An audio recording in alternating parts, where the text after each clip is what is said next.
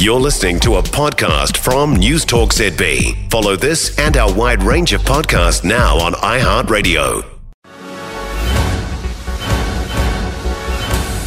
From the News Talk ZB newsroom, this is Newsfix.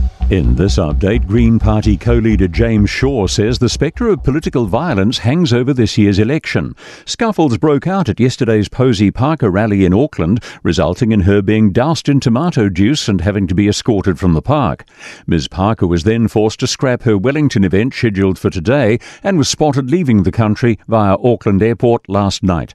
New Zealand First Leader Winston Peters says the Green Party should be dissuading people from acting violently in the future. Mr Shaw's going down the simple path of culture cancelling, free speech cancelling, and that is so retrograde and so bad. But it is the Greens after all, and that's what you'd expect from them. Thousands of Christchurch residents have also voiced their support for the trans and LGBTQIA+ community.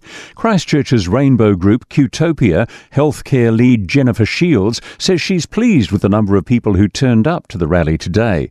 Ms Shields says the vibe was joyous and defiant. Police arrested 12 people last night at the Whangamata Beach Hop event. They also issued 74 infringement notices for breaches of the liquor ban. 20 drivers were processed for excess breath alcohol, but Acting Senior Sergeant Nifa Jones says most attendees were well behaved. A positive reaction to the National Party's new education proposal.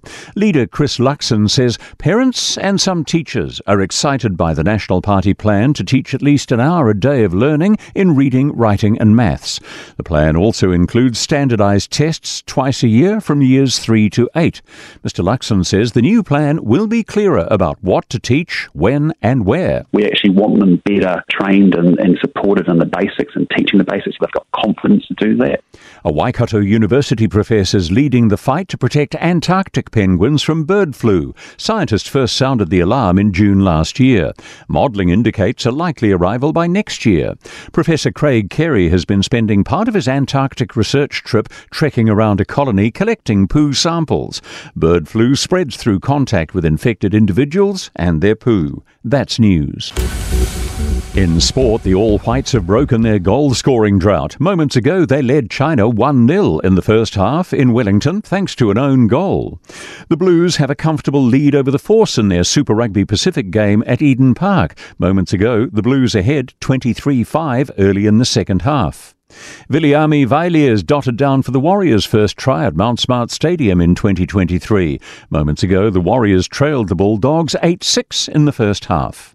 The Mainland Tactics have come away with a 50-49 ANZ Premiership netball win over the Central Pulse in Rangiora. The hosts took the lead with 30 seconds to go and scored a crucial intercept to move to second on the ladder. That's sport. I'm Joe Gilfillan. For more news, listen to News Talk ZB live on iHeartRadio.